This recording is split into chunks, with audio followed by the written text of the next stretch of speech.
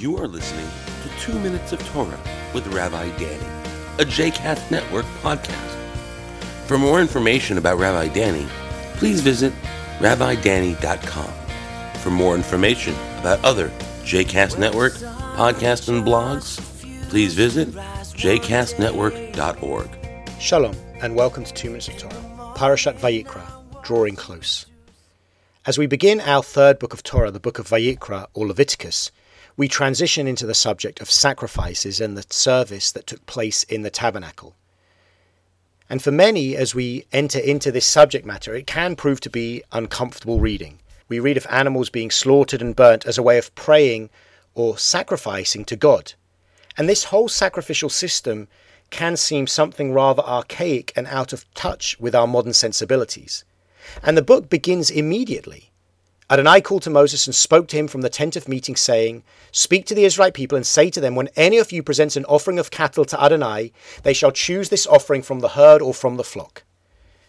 In this way, we are situated in the place where we left off at the end of the book of Shemot, at the end of Exodus. With the tabernacle having been completed, Moses and God are now having a conversation there.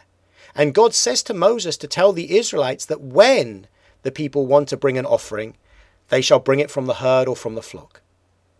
And in the English, we lose something of the meaning of the Hebrew. Because in the Hebrew, we read, Ki yakriv mikem korban.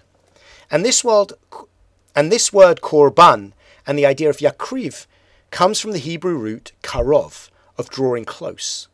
The sacrificial system was a way for the Israelites to feel a close connection to God.